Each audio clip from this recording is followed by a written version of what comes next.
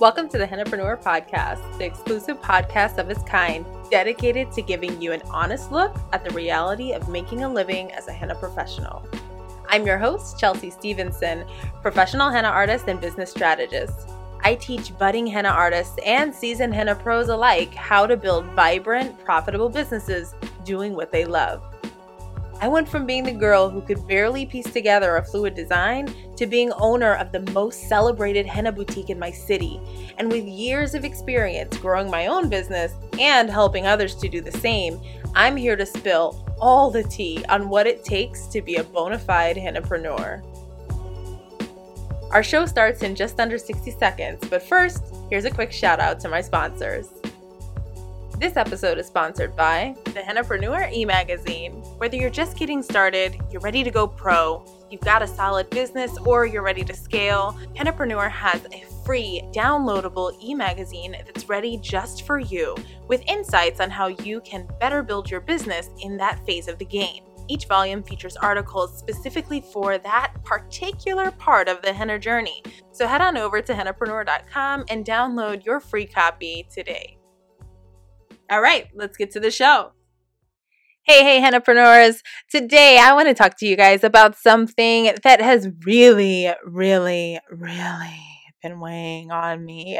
And I'm telling you, it is weighing on me because it keeps coming up. I've been asked so many times within the past 3 weeks, Chelsea, I need to know what I can do to stand out from everyone else in my market. Chelsea, I need to know how I can stand out from my competitors. Chelsea, I need to know how I can stand out from the local other henna art. I get it. You guys want to know the tea. You want to know what you can do to get out of the mold of henna artists. You want to break out from everyone else who's also slinging henna in your area, and you want to be the most memorable of all, and you want to be booking all of those clients. And you know what? I'm here for it. But you know what?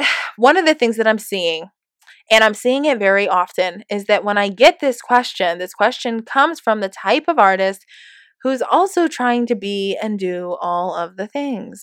And so today, hennapreneurs, I am talking to you about the importance of not being a one-stop shop. Okay? All right? We are not a one-stop shop. We are not a gas station. We're not gas station henna, baby. We are designer henna, okay? So let's talk about this a little bit. So many times what I hear from henna artists is, I want to stand out in my market. I want to, set myself apart. And I want people to know that when they want henna done, they're going to come to me for whatever reason. And I think that that's great. Honestly, I think that it's super ambitious. I think that it's very, very achievable also for you to create a market for yourself wherein your audience looks to book with you and only you because they feel like you are the only option that makes sense. And that may sound really foreign, and it may sound like, what are the odds? You may be living in an area that you feel like is super saturated with henna artists, and let me tell you what, you're not the only one. That is a common experience. I live in that area. Every henna artist who I know lives in an area where there are many other henna artists as well. Competition isn't what keeps you from being profitable. I mean, it's just not. Competition is not what keeps you from being successful in your business. If you're not successful in your business, it's because something is wrong inside of your business. So when I hear this, many times, when I start to dig, when I start to probe, when I start to ask questions about that artist's business and their experience and what they're doing, what I hear sounds a lot like this. So what type of services do you offer? Well, I do prenatal henna, I do private appointments, I do bridal, I sometimes I'll work at festivals, I do craft fairs when I find them, I will travel, I'll do corporate events, and during the summer, I'll be at the farmer's market, and also I sell henna cones sometimes, and I sell henna candles that I make.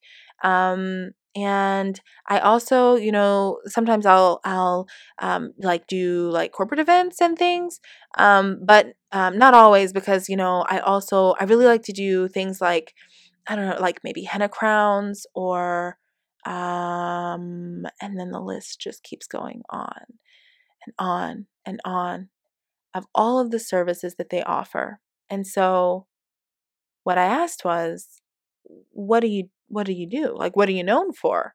And you're giving me 16 things that you do. Does that sound familiar?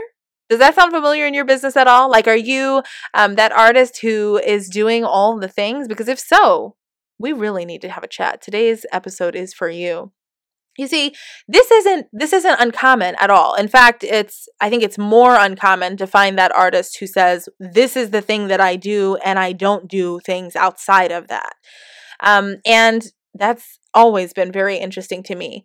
But the fact of the matter is that, many of us do share in that reality that, we want to diversify our service offerings, and we want to be the one who can do all of the things. And that's great. And when I say that's great, I mean, it's great that you want to have the skill set to support all of those services. It's great that you would challenge yourself to master all of those things. Like, that's all great. But when you represent yourself as being a jack of all trades, you really become known as being memorable in none.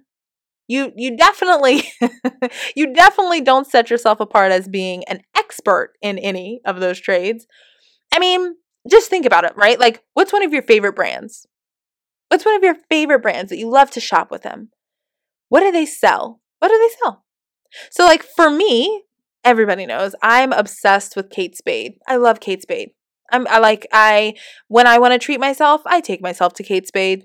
I go on their website, or I go into the store, and I love the experience of going and buying a new Kate Spade bag. If you're unfamiliar, let me give you kind of a breakdown. Kate Spade is best known as being a high-end designer brand. They sell purses, and they sell wallets, and they sell handbags. And that's what they're most well known for. Also, Kate Spade is known for its jewelry. Sure, they sell jewelry. But in general, when people think about Kate Spade, they're thinking handbags, right? And that's not by chance. Like, Kate Spade, the brand Kate Spade has been largely marketed as being again, high-end designer handbags, purses, wallets vendor. That's what they market themselves as. That's what they offer. That is where they position themselves in the market.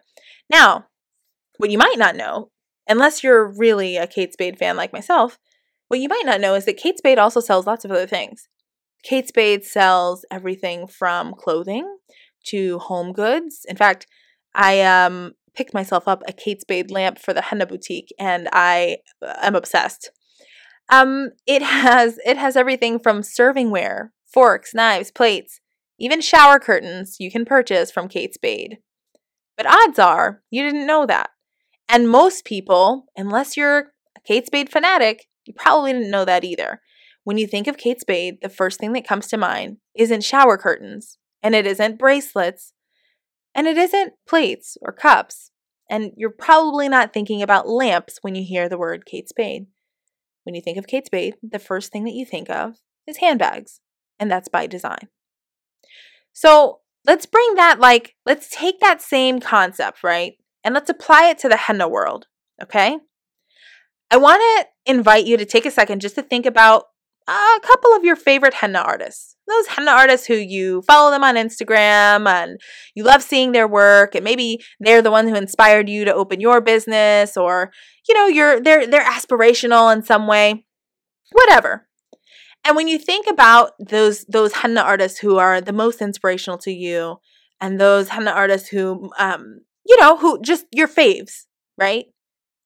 And you think about their work, odds are you're thinking of a specific style, a specific type of work. So it may be that, like, you've fallen in love with a particular henna artist because you love the way that she does prenatal henna. It's so symmetrical. It's so balanced. The lines are so clean. Every time she creates a mandala, everything is perfect in it. How does she get her paste so crisp to look that way? It's beautiful. And just in that description, a henna artist probably came to your mind. Or maybe you're thinking of that henna artist who every time they do that bridal work, their bridal fills are so teeny tiny, small. They're so fine. How do they manage to get those bridal fills so fine? And the design, it just looks fabulous. It's stunning. Everything is so dense and rich and just traditionally South Asian. And it's phenomenal. Or maybe you're thinking about that artist who has those Instagram shots that are super colorful and bright, and it's just perfect. Their feed is perfect. Everything about it is perfect. The way that they take their pictures is perfect. Every picture looks like it belongs on a magazine cover. You know.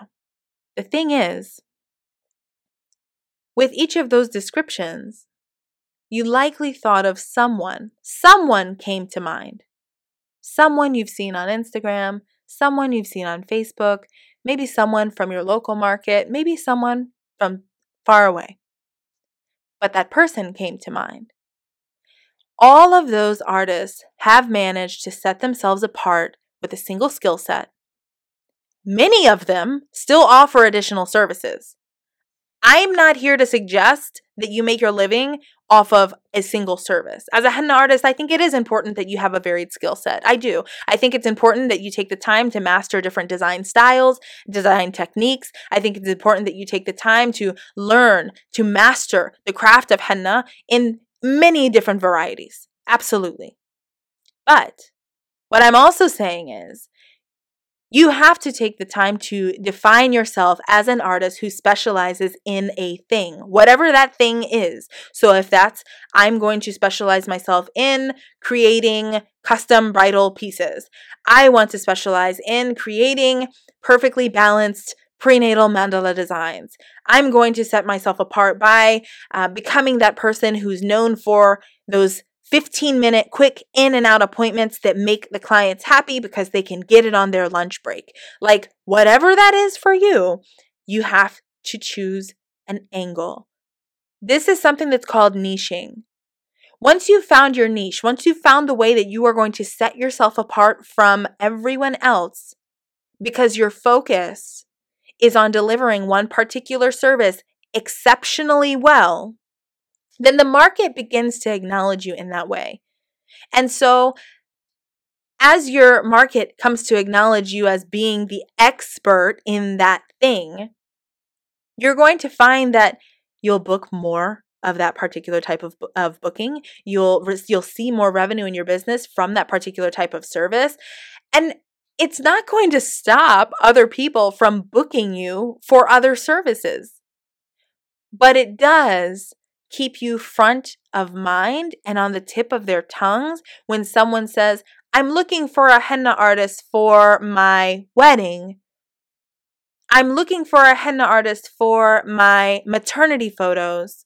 I'm looking for a henna artist that can take a last minute appointment. Then, wow, you're the first person that comes to mind. Because you've set up your business all around the concept of being excellent, being exceptional in that one specific thing. Choose a specialization, market the heck out of it, and watch how the cash rolls in. I feel like I could scream this from the mountaintops, and for whatever reason, there seems to be a lot of pushback on this idea. But I promise you, if you take the time to whittle down your audience from, I want to do henna for everyone in every capacity, I want to offer every service, and I want to be known as the expert in every service. If we can whittle that down just a little bit more, just a little bit more, just a little bit more over the course of time until you have come to a place where you are known for one specific thing that you do, and you do it so freaking well that there is no competition, right? Like that's the point. When you can position your business in such a way and position yourself in such a way that you are acknowledged as the expert in that space. That's where you gain trust from your market. That's where you gain that clout. That's where you gain it. And if you want to gain those bookings, that's a great place to start. So I would love to invite you to a little bit of a conversation inside of the Hennapreneur community about this, because I think this is something that sometimes it ruffles feathers. But you know what? If there were one piece of advice that I could give any henna artist starting out, or any henna artist who's like, I need to scale my business and I don't know how, I'd say, man, we got to niche this thing down. Niche it down a little bit more, because the more specific you are, the more specialized you are, the more pinpointed and laser focused you are about who you serve and how you serve them and how you're going to do it better than everyone else, man, that's where you start to really become recognized. And that's where you become that artist where when someone says, hey, I'm looking for someone who does such and such, you're the first person to come to mind. So I want to invite you to come join me inside of the Hennapreneur community. If you have questions about this concept of niching, if you want help in defining how you can niche down, all of those things, I'd love it if you would come and share your thoughts with me and with the community over on Facebook.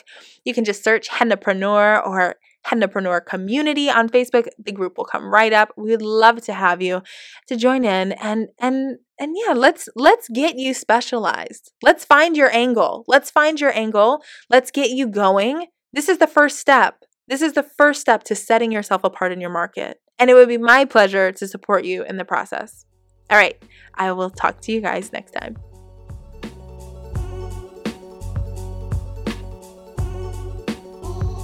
Hey babe, I wanted to give you a quick thank you for tuning into the show today. That was super cool of you to hang with me all the way until the end. Of course, I've got all the links that you might need from this episode inside of the show notes that you can find at hennapreneur.com/podcast. If you enjoyed the show and want to stay in the loop with Hennapreneur, be sure to subscribe to the podcast too. You'll get all of the new episodes as soon as they come out. I'd be so grateful if you take the time to rate or leave a review on Apple Podcasts while you're there. That tells to iTunes that, hey, Hennapreneur is about something good, and it helps us to reach more artists who would love the show. All right, that's all for today. I'll be back soon with another episode, but for now, let's get back to work, Hennapreneurs.